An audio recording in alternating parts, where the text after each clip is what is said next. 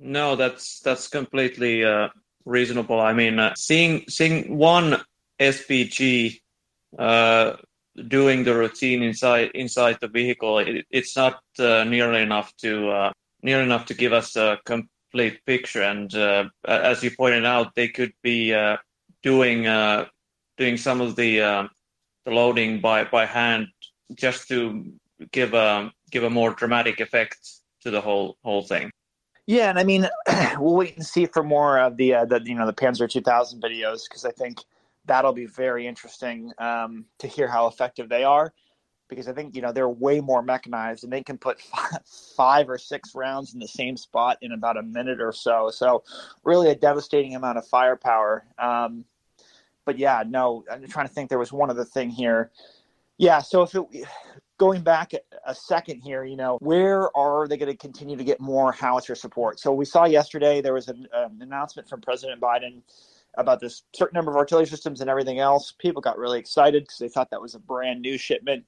Alas, it was just, him describing all the things that have been given so far. So as we move forward, Ukraine was gifted, I believe, 18 of these crabs from Poland, and then they bought another 56. But I was just going to ask, I know Mache isn't here, what the status of those other 50 were for the purchases, if they had arrived yet, or if they were still en route or still being worked out exactly the details. Right, and I think there was a tweet. Don't remember who it was, but there was a thread about all the artillery system suppliers to Ukraine and the production status that only France had announced that they were actually ramping up their production of Caesars. I think you commented on that thread too. Well, this is what was interesting and a little bit unclear, and it really has to do with what Eastern Europe has given and continues to give, because this is not, it's not really an English language news. And what do I mean? Well, we had been tracking here in the Walter Report and talking quite openly about what was, the public information regarding the donations of equipment or the selling of equipment. And with this math and all these open declarations, we had calculated about 250 artillery pieces and about 400,000 artillery rounds. But then yesterday we come to find that actually 500 have been given and 600,000 artillery rounds. And so I have to believe that missing number was the sort of uncountable Eastern European Soviet stockpile that was released to Ukraine very early on in the war from, I believe, Czechia, Poland, and a couple other countries where they just kind of shuffled over some things like right in the beginning. And that kind of made a difference in holding the line until, better, newer equipment could come in. But I'm still looking into it right now. Right, yeah.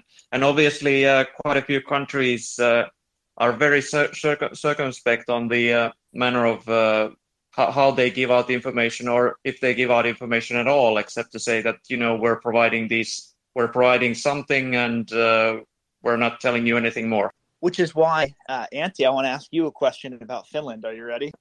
Okay, hit me. So, we know, we'll just stay with Finland, right? So Finland, as far as I know, has been very open with its support of Ukraine from the beginning, right? Giving a very significant number of weapons, in fact, of a very high quality. So my question for you, though, is, if we look at other, let's say, NATO countries, right, they may be given more heavy equipment. So I wonder, when Finland joins NATO, is there an appetite there politically or militarily to give some more heavy equipment? And you know what I'm talking about. It's some of their incredible artillery, because, now hear me out, right? Under the blanket or the cooperation with NATO, Finland will have the support of, that United States carrier group, all the different countries' air forces. They don't necessarily need 100% of the artillery to hold off Russia. They might be able to make do with 98% of it. You know what I mean? I'm just curious what the thoughts of the Finnish public are. Well, the one thing I would add to that before responding is that I saw a news headline. I didn't have time to read the article, but there's apparently been between Finland and UK there that UK in one manner or another actually is providing Finland with Article 5 level protection already, which, if that's actually the case, that's fantastic. But to your question, Antti, I'll just jump in. So Boris Johnson did They signed a mutual defense cooperation pact, and it was meant to. It's very hard. I'm not saying it's symbolic. Part of it is symbolic. The question is, what Yeah. would Britain do in the meantime? But it's definitely a good thing. Is it NATO protection? No, but is it definitely a sign to the Russians? Hey, we're putting our money where our mouth is with respect to Finland, and don't play around. I think that's a fair assessment. Right. I Yeah. just wanted to clarify that. So yes, there was Yeah. an act, and it wasn't enacted, but it was saying if someone attacks you, we will defend you as Great Britain. Yeah, that's a good interjection. Thanks, Sorry, go ahead. thanks, Yehuda. So, with regard to heavy equipment and Finland's desire to maybe give out more than that's already been given, one of the problems in assessing that is of course that we know of the first two batches of equipment that there was a basically small arms and other equipment for a single brigade, and that there was also a whole host of non-lethal aid also given. But the last, at least as far as I remember, the last four batches of military aid, we know basically nothing except for the part that there was a very, very nice image. I think that was like maybe 3 weeks or a month ago about it was a Ukrainian originally US M777 being loaded up with a Finnish 155 shell, which was a nice indication that I think that you can take two things from that. For one is that Finland has given artillery shells, which I think, and that by itself also means that we are confident enough in our stockpile of shells that we are actually giving artillery shells to Ukraine, because I would think that if we're giving them some, that we're giving them enough that we're not going to be embarrassed to later on when it inevitably comes out that, okay, we've given them like 1,000 shells, which would be ludicrous. So I would hope and estimate that it's something sizable enough to make at least some sort of difference. And I would also say that the chief of our armed forces stated quite unequivocally, I think that was maybe that was last week, that Finland is able to fight a war of the type that is being waged in Ukraine right now. So that tells me that our stockpiles of not only heavy equipment but also of artillery shells, both for the heavier artillery pieces but also for mortars, are, shall we say, in shape to be able to actually sustain the ammunition expenditure that's, well, quite heavy in this kind of warfare. So I would think that the issue is that the first line of artillery we currently yield is mostly already on the NATO standard, and the second line of equipment that's being eased off, at least since I was in the military, and that was, oh Christ, almost 2 decades ago now, which was still on the more Soviet 122 and 152 shell. And I would think that those are the ones that would be the most easiest for us to depart with. But the problem obviously is that Ukraine actually would prefer, obviously, to get NATO equipment. We do have, the good thing is that we do have domestic artillery production of 155 howitzers. I don't know the scale of the production and how easy or hard it would be to ramp it up. At least I haven't seen any news of that, and I would doubt very much that that there would be news about it if such a thing were to occur. So in conclusion to all this rambling, I would say that if there was some concrete measure of extra military support within, say, easy distance, when push came to shove and there would be a more urgent need for even more heavier equipment that I would say that is currently we're already there.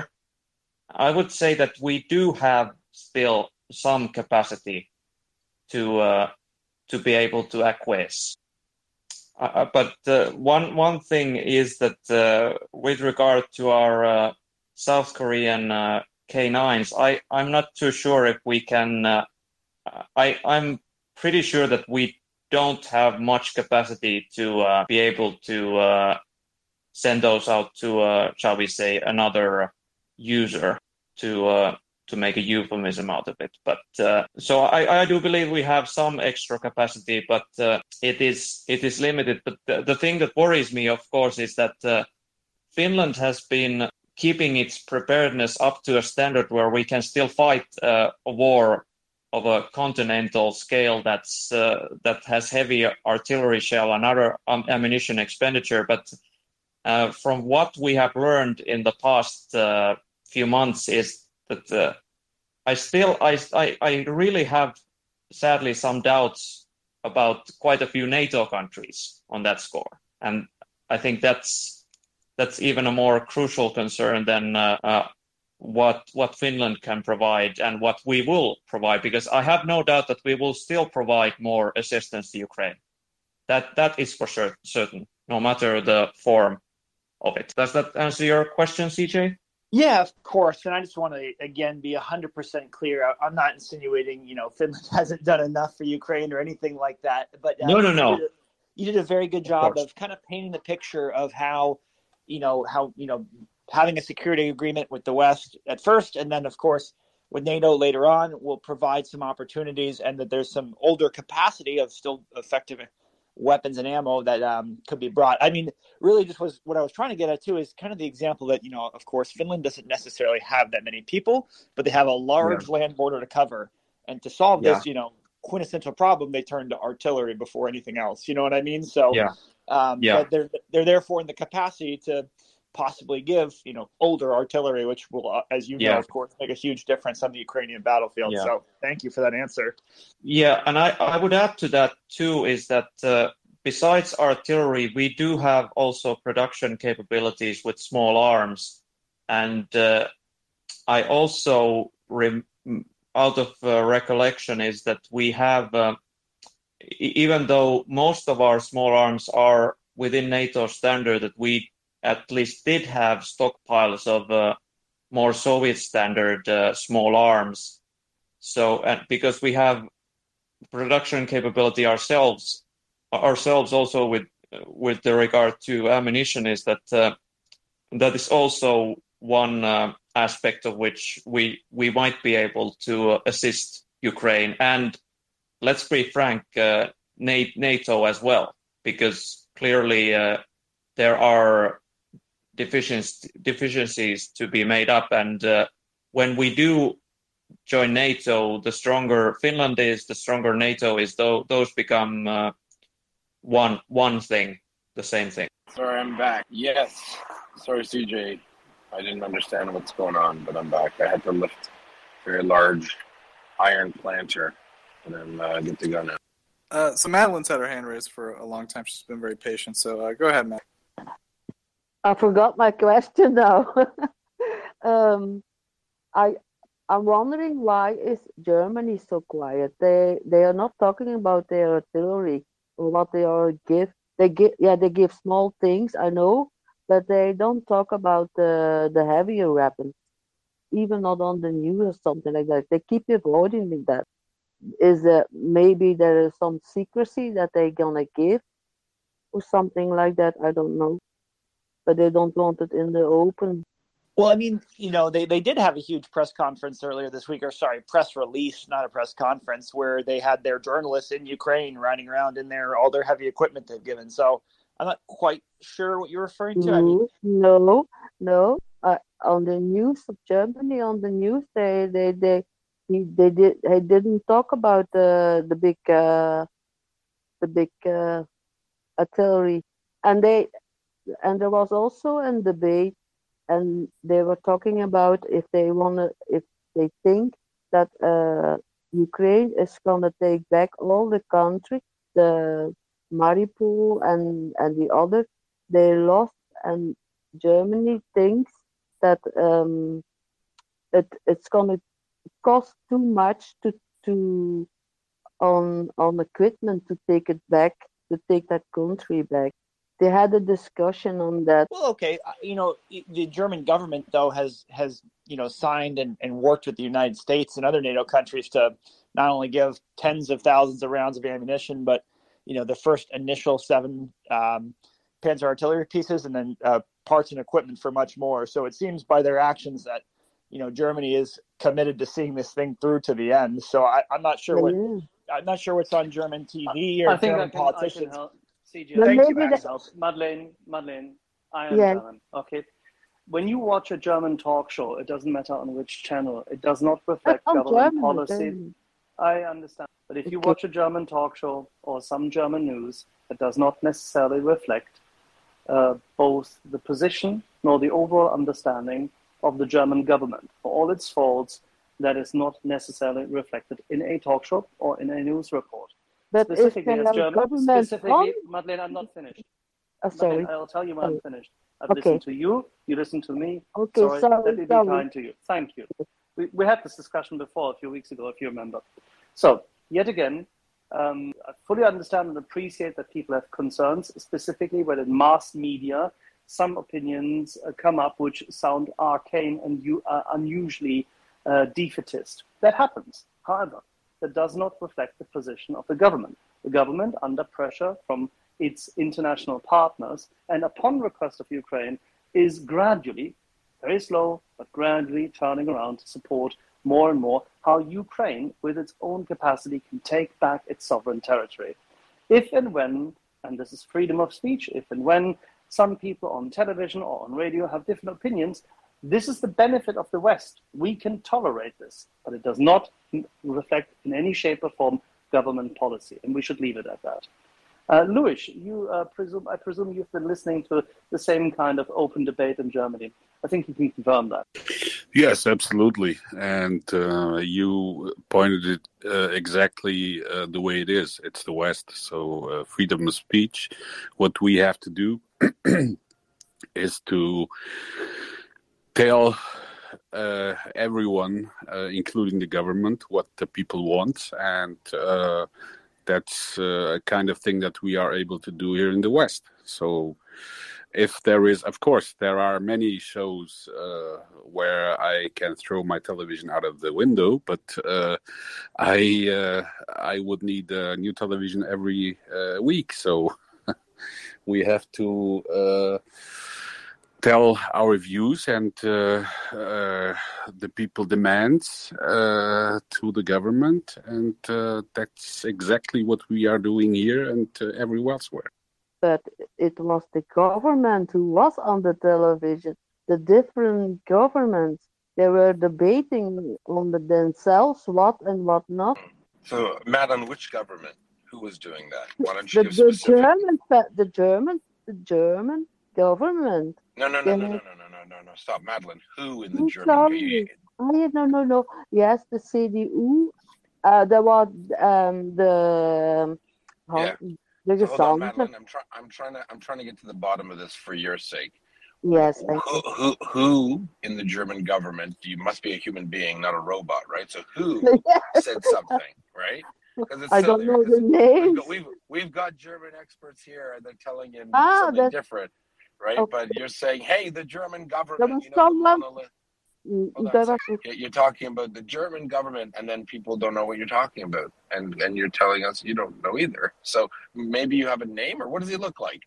Blonde, blue eyes, square face. There was one colonel. There was one from the city. No, I can't come. Remember the city, eh? You know what? I'd love to hear who it was. When you get a chance, if you go find it and let us know. Sound good? Then we could properly dissect. Oh, okay. Makes Thank sense. you. Thank you so much. Awesome, Madeline. John. Yeah, thanks all. Quick question for Axel. I've been listening most of the day and I haven't heard this mentioned, so I'm sorry if it's been covered already. Axel, the Der Spiegel article yesterday, which was alleging via some unattributed quotes from Lithuania that Scholz is trying to lean on Lithuania via Brussels in order to basically get these sanctions measures dropped and allow the transit of goods back through to Kaliningrad overland. I just wondered what the reality was. Thanks. As the host, I have no idea. Does anyone on the panel want to speak to that? Maybe I can say a few words to it. There are indeed. I also read a few articles that German has the point of view that it would be if the deliveries to Kaliningrad would be open, it would not affect the sanctions because it's a movement of things from Russia to Russia. But I do not had the opportunity to check if this is really true. So, but yes, there are articles, and I think we still have to check if this is really true. All right, thanks, mate. Because I mean, just to make a very brief comment on that, it would seem unwise to undermine an EU member and a frontline state who's actually standing firm against Russia, just for this ludicrous fear of escalation. But anyway, thanks. Yeah, absolutely. If it's true, it's a disgrace. It would be not good. So let's check first, and then we can rant over Scholz again. Okay, we've got Auntie's hand up. Go ahead, Auntie. Yeah, thank you. So I wanted to go a little bit more into detail of what kind of heavy equipment I was talking about that Finland might be in a position to help out with regard to Ukraine. So one of the artillery systems that we had in use until about a decade ago was the 2S5 Giant S, which is a 152 millimeter SPG. And as far as I know, they were phased out about a decade ago, but I have no idea what happened to them. So the worst case scenario is that they were just scrapped or resold. But if in a good case, they might have actually kept some in storage. In that case, there would be no reason not to, given a suitable situation, that they might be there might be a better use for them. And the other one is another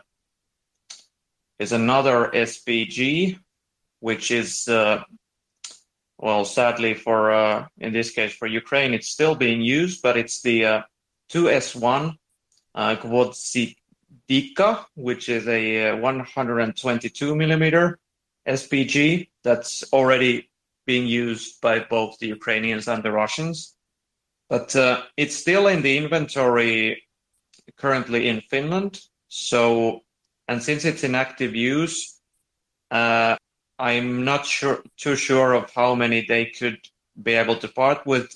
And though obviously it will be phased out in at one point or another, because obviously it's becoming outdated in current use. But so that those were the two systems I was referring to, and there is also there's also a 122 millimeter towed artillery piece that's still being used by the Finnish artillery now. And if that were to be, I think that's on the low scale of Finnish artillery, because we also have two 155 millimeter towed artillery systems currently in use. So it would make sense that if we were to part with artillery systems, it would be of the lighter variety and one of not NATO standard. But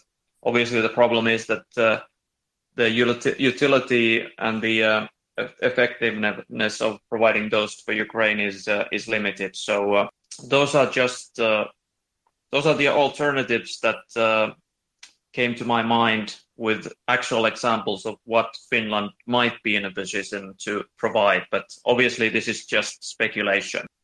Thank you. Yeah, and funny to note, not really funny, just like we're talking about a country with such a huge land border with Russia and so few people, where this equipment is obviously very vital and kind of in sharp contrast to Germany, which has a much larger military budget and is well protected by numerous other NATO countries, and their kind of reluctance to help. So thank you so much for that description. I think that is could be very helpful to Ukraine one day once everything's worked out. No worries.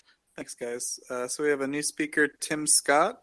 Tim Scott, do you have anything to say about the Russian invasion of Ukraine? Go ahead. Yeah, I've been gone for about 10 days on vacation in Minnesota, and I came back, and I want to know what's going on in Ukraine right now. The only thing I can see is that the Ukraine army has been pushed back in the east. Is this alarming concern for us, or is there strategic reason why they're pulling back to do a counteroffense? Or I just kind of want to know what's really going on in the situation in the east right now. Thank you. CJ, you want to go for this? Yeah, sorry. So in the last 10 days, it's been pretty busy. A lot of important, victories for Ukraine, and it really is going to be only time will tell if the withdrawal from Donetsk was really key for the Russians or not. I would argue it was not. One thing we talked in the space is that Russia lost about 5,000 people and 200 tanks to take Donetsk, and Ukraine, did not. So in terms of who still has more combat power in that specific area, Ukraine is still very strong and fighting from other defensive positions. Additionally, in the past week and a few days, Ukraine has taken out anywhere between 30 and 50 fuel and ammo depots on the Russian side with HIMARS and other missiles, severely depleting Russia's ability to conduct large offensive operations. Russia also retreated from Snake Island after months of fighting, which is very significant. Russia is also falling back in Kherson as Ukraine begins to encircle the city from the west and is still about 25 to 30 kilometers away from the north. And also, numerous other new aid packages were promised and some were delivered over the last 10 days, showing the international support and the growing combat power of Ukraine. So what happened in Snake Island? Why did Russia leave the island? Most of the equipment got destroyed in several rocket strikes, and the remaining soldiers on the island probably weren't able to get enough resupply on the island to stay there. That seems to be the general consensus about what happened. What? Wait a minute. Wasn't it a demonstration of goodwill? Sorry for that. Will Ukraine go back and put forces on the island?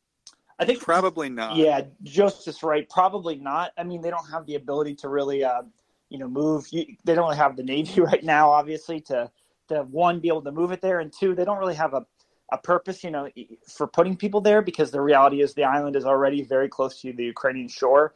So it's not of as much of value to the Ukrainians as it would be to the Russians. But I mean, who knows? Ukraine's pretty crafty and pretty smart.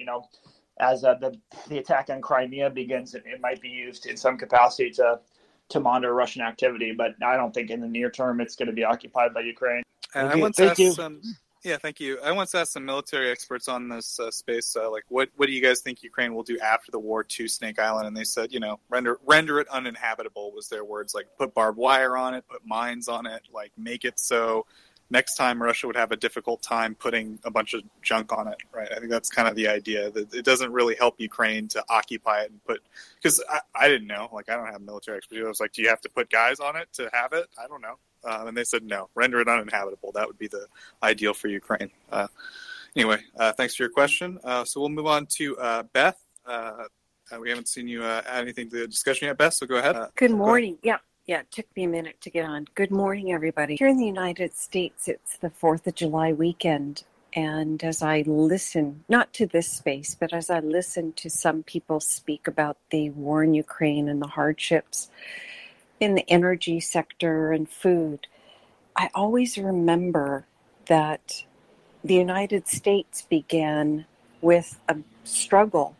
13 colonies that were thought to be crazy for trying to break away from the British power and strength and the king, unheard of. And it was the Netherlands and Spain and France that helped. France extended loans to these 13 colonies. They had no credit. France really stepped up with uniforms, weapons, a lot of support. And I think it was 1782 to 1778 to 1782, 4 long, grueling years, ups and downs. And yet those who supported this idea to be free, to want to create a new democracy, somehow had that instinct that these people would be okay on their own. And I'm so proud that the United States is supporting Ukraine. I believe that they are going to be a seed of freedom and democracy for the EU. I believe that Ukraine is going to do important things in the future. And it's the 4th of July here in the United States. I extend that same support and spirit to everyone fighting and supporting Ukraine right now. Thanks, everybody. That's right. As an American, I too am proud to support Ukraine. I think we're definitely going to see big things from Ukraine in the future. Go ahead, Luis. Luis, I should say. Sorry. Luis, thank you very much.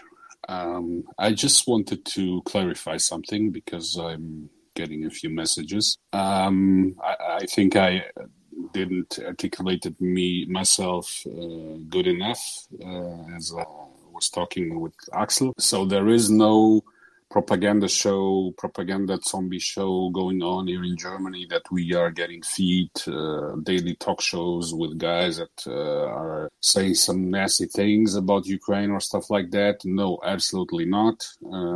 Like we said many times here in the space, the people itself are in improvement of delivering heavy weapons to Ukraine. It's about 65-70%. Of course, we have many talk shows here and many so-called specialists or experts, and there is always or sometimes anyone on the TV that would send to the front line. But just to clarify, German people is supporting Ukraine, wants delivery of heavy weapons. The government has changed. If you noticed, it has changed a little bit what it was doing the first 3 months. So we hope and we are seeing changes on the way the government behaves. So it's, like I said, absolutely normal, and we will keep on putting the pressure on the local officials, politicians, everywhere we can to keep the support for Ukraine going. Thank you, Luis. It's always good to hear from you. Whoops. Sorry, I'm still getting used to this interface, guys. So we don't have any hands up right now. We're talking about the Russian invasion of Ukraine. Normally we'd have our military experts up here, but it seems like CJ's got to talk to someone about getting his car repaired. Typical CJ. So I'm going to see. We've got one request here. Let me see. CJ has to put his priorities right. I know, right? There's a situation here, CJ. You're getting your car repaired. So we've got Michael Feldheim. He's connecting right now. Michael, you're new to the discussion. Go ahead. Yeah, thank you. I just wanted to address the previous speaker, the woman from America. It's her sentence that she hopes that Ukraine will be the seat of democracy and freedom and peace. That sounds very nice, but I just wanted to add that we have freedom and democracy and peace in Europe for 100 years now, and Putin is the one that brings the shit to Europe, and we don't need the seed. We have it all.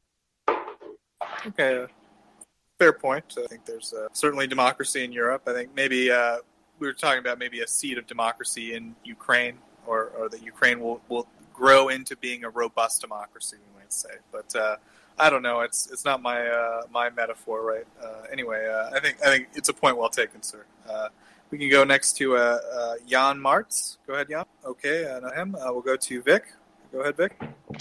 Yeah, I want to make another comment from kind of a Moldavian perspective on the attack on Odessa, or close to Odessa, on Serhivka, because I think there is quite a bit of debate or discussion in the Moldavian society right now about what is the meaning of this, because apparently it's very close to our borders, but this location, Serhivka, is very close. It has been a destination for many Moldovans going there. Like if they want to go like summertime or on the Black Sea, this has been like a very popular destination for us.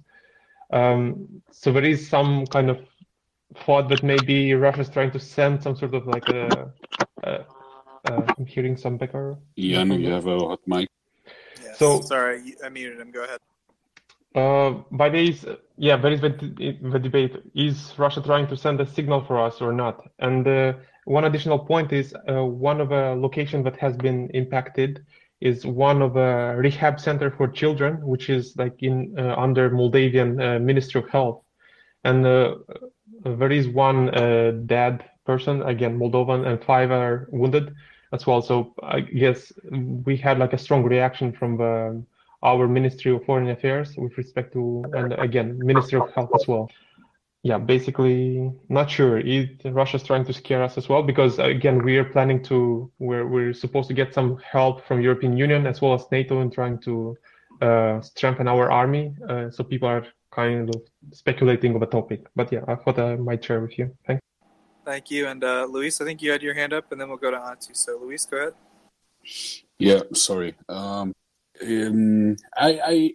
just wanted to say, I don't know who talked about the lady from the US, and I absolutely back up what you just said. I also wanted to point out that I think, and I'm here in the space quite often. If you noticed that there are many people around that isn't aware that this war is going on since 2014, and that in 2014 Ukraine also had the Euromaidan, so the revolution from Maidan, and that they worked this year still now to get rid of corruption, get rid of thugs and stuff like that. And the people should understand this, that I just ended up watching Winter on Fire about the revolution on the Maidan. And I mean, people lost their lives on that revolution. They were killed by a sniper, Berkut, a policeman. Ukrainians itself absolutely know what they want, and they are fighting for it, actually, just in this moment. That's why people should inform, and they are here to inform, of course, but it's not the war that is going on right now. It's not something new. It's something that was prepared from Russia since years ago, and Ukraine is demonstrating every single day since years that they want to be European, that they want to belong to the free world, to the democracy world. So, yeah, that's it. Thanks, Luis. And we have Beth back up, so a couple of people maybe had some responses to Beth, so I'm going to give her an opportunity to also respond. Go ahead, Beth. Yeah, thank you. That is the reason why I requested to speak again. My comment was not binary. It wasn't either or. It was more from the sense of, let's say you have a convert to a new religion. That convert brings a different energy and enthusiasm and commitment that reinvigorates everybody else. And my sense of bringing a new seed is in that spirit, this determination, this commitment, this treasuring of freedom and democracy that Ukraine is demonstrating through their will and their fight. It is already reminding people of values that have sometimes gotten a little squishy. And that was why I made the comment as a seed. So thank you for letting me clarify that, and thank you for being here, everybody. Absolutely, and I think based on the clappy hands on the Twitter icons, I think everyone agrees. So thank you for clarifying. Anyone want to add to that real quick? Otherwise, we'll go to Antti then. Go ahead. Okay, thank you. So, Vic, I was wondering now that you're here, has there been any sort of activity or movement in Transnistria, and as a follow-up to that, has there been any concrete action taken with regard to Moldova's energy independence? Because I seem to recall that one of the issues was that the power plants supplying electricity to Moldova were on the Transnistrian side. So has there been any concrete measures being taken to get different sources of energy to Moldova? I think there was a plan to do that. Thank you. Thank you, Antti.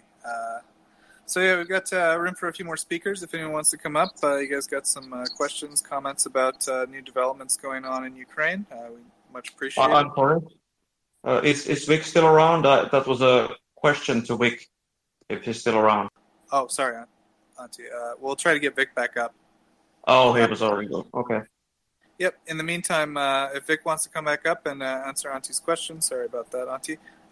Then otherwise, what I was saying still stands. We're answering questions about Ukraine if anyone does want to come up. So I've got one request. I'm going to check it out right now. Okay, Luis, go ahead.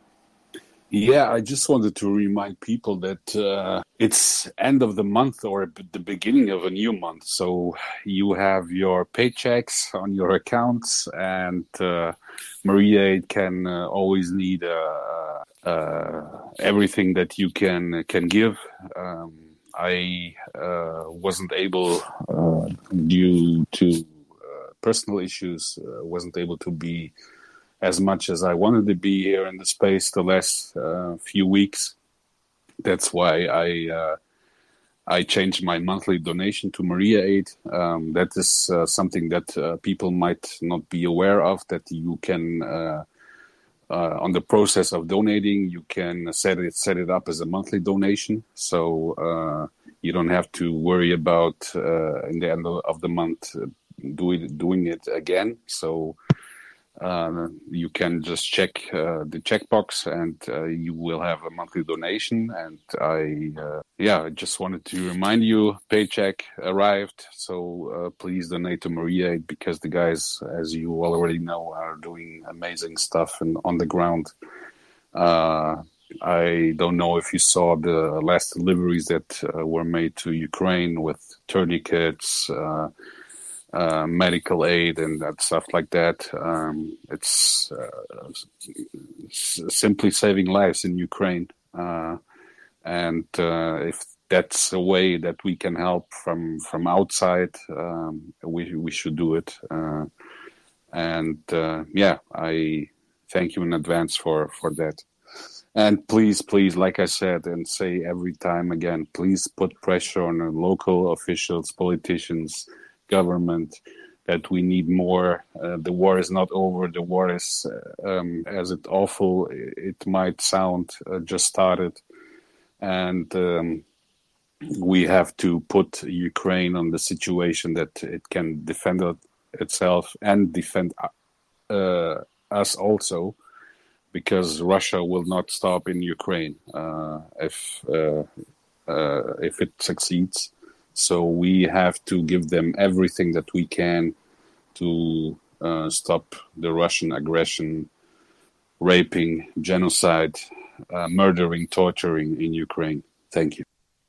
Thank you, Luis. And yeah, absolutely 100% of your donations to MaryAid will go to helping Ukrainian soldiers get body armor, thermal optics, tourniquets. Tourniquets save lives, so any donation helps. So we got a lot of speakers, so I'm going to try to get through them. We'll go with Peace for Ukraine and then Joanne Dwyer. Go ahead, Peace for Ukraine. Good afternoon. I think Joanne was before me. Okay, thank you. Go ahead, Joanne. Hi, very quick. I'm a United States citizen, and I came here after the war started because as United States citizens, our education about the history of other countries is very, very deficient. In high school, they offered us our history books for 50 cents at the end of the year. I just threw mine away. I learned more history after I graduated from college and after I talked to people from other countries and after I traveled. Travel was the most important. If United States citizens make well-meaning comments here, as I have done in the past, we do mean them well. We just have a very deficient education, and we mean no harm. We're just idiots about a lot of things, and we're learning. So I've been helped to learn here. As I said the other night to Ryan, when are you going to send me a bill for the graduate course I'm getting right now? So you can donate your payment for the education to MariaAid, darling. And that's yes, and that's exactly what Ryan said. Never lost a moment saying it. Well said. So you're a charm, Joanne. Much appreciated. So please have patience with us as we learn. We really did not. We studied what they call Western civilization. I must have studied about the Greeks and the Romans for 8 consecutive years, never getting any further.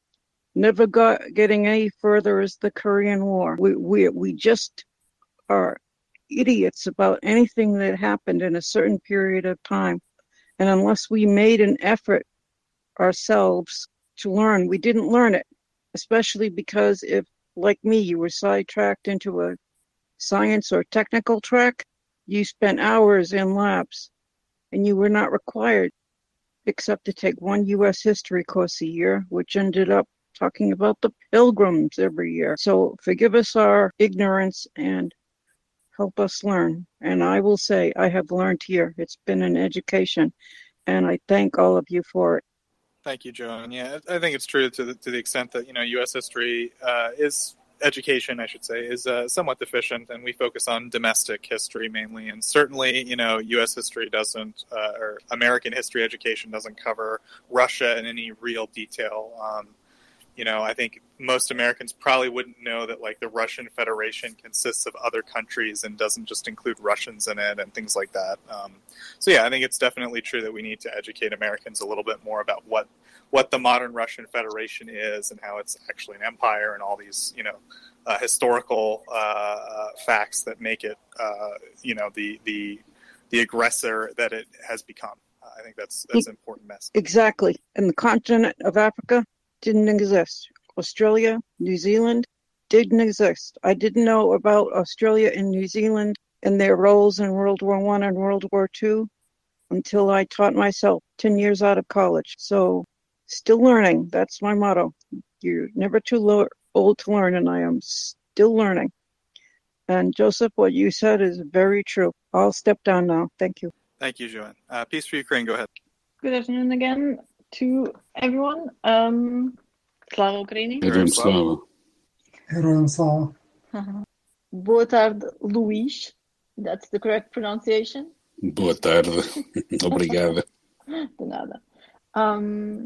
I have bits and pieces of information, and I'll share it as I gather them. The first one would be by European Commission, who has, to facilitate the delivery of humanitarian goods, has adopted a decision to waive custom duties and VAT on all imports of food, electric generators, and other life-saving equipment destined for Ukrainians affected by the war. I think it's a very good thing and a very good gesture, and I commend the European Commission to take it. Everything we can do to help Ukraine is much appreciated and most welcome. And as much as we can, we should push for it and we should do it. The other bit of information I have is I just noticed Jason J. Smollett, special correspondent to the Kyiv Post, which I believe was with us yesterday, if my memory serves, just posted a small note. There was a strong explosion near the entrance of the Crimea Russian bridge. I have not seen anything else in Twitter or in any news feeds, but just to perhaps something is going on, and later on we'll find more good news. And what I do hope is that that so-called Russian Federation army has the goodwill, quote unquote, to let themselves be blasted to pieces and then retreat from Crimean Bridge in all the occupied territories. Thank you. Thank you very much. Peace for Ukraine. Tell us how our friends in Brussels, France, the Latin countries, are currently receiving the NATO summit. What do you think? What does the media say at the From Portuguese and French perspective, what I can say is that it has been welcomed. I know that in Portugal there's a very strong support for Ukraine. And it has been welcomed. There is, in Portugal, what I saw a bit in the news is the sort of concern for the defense spending. How will that fit the budget, the adequation, what can we do, how far can we stretch? What I saw the Prime Minister state is that we will do the most possible to stretch the defense budget.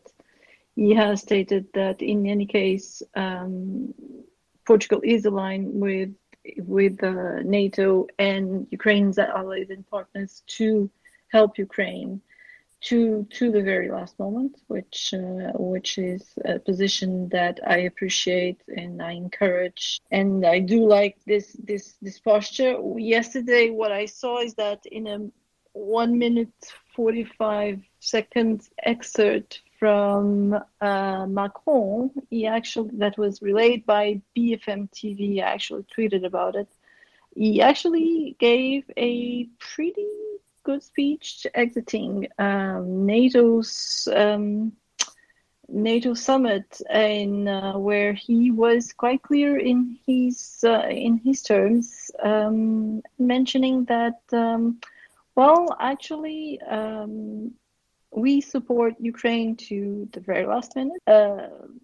Pay no attention to the lies that are being spread by some people that could make you want to believe that this war and its consequence would be linked to a hypothetical will of the West or NATO to impose itself to the rest of the world. And he states it is a lie that seeks to invert reality in order to justify aggression and take advantage of its consequence. It's not about the West versus the rest. It's about war or peace. And France, its allies, its European partners have only one side, that of peace, democracy, and respect for international law. It is Ukraine which today is defending it with all its might. Ukraine is not part of NATO. Article 5 does not apply, but the fight it leads to defend itself is ours. Our security is at stake, so we will support Ukraine for as long as it takes. And I liked that finally, Macron, as you call it, Axel, finally had a strong speech that in no such manner, I think it was clear. I think I just wish, and I tweeted about it, I just wish that he stops the calls. It makes no sense for him to make calls to Moscow. It's ridiculous. He should stop it. And I think maybe because today, just after that, he did state that He's going to send 6 more Caesars, as well as additional equipment to reinforce and to help Ukraine in what they need. So I think both his speech and the action that followed of sending, or I hope it's on its way, if not already there, I hope that is clear to Moscow and to anyone that it doesn't matter what they try to lie, to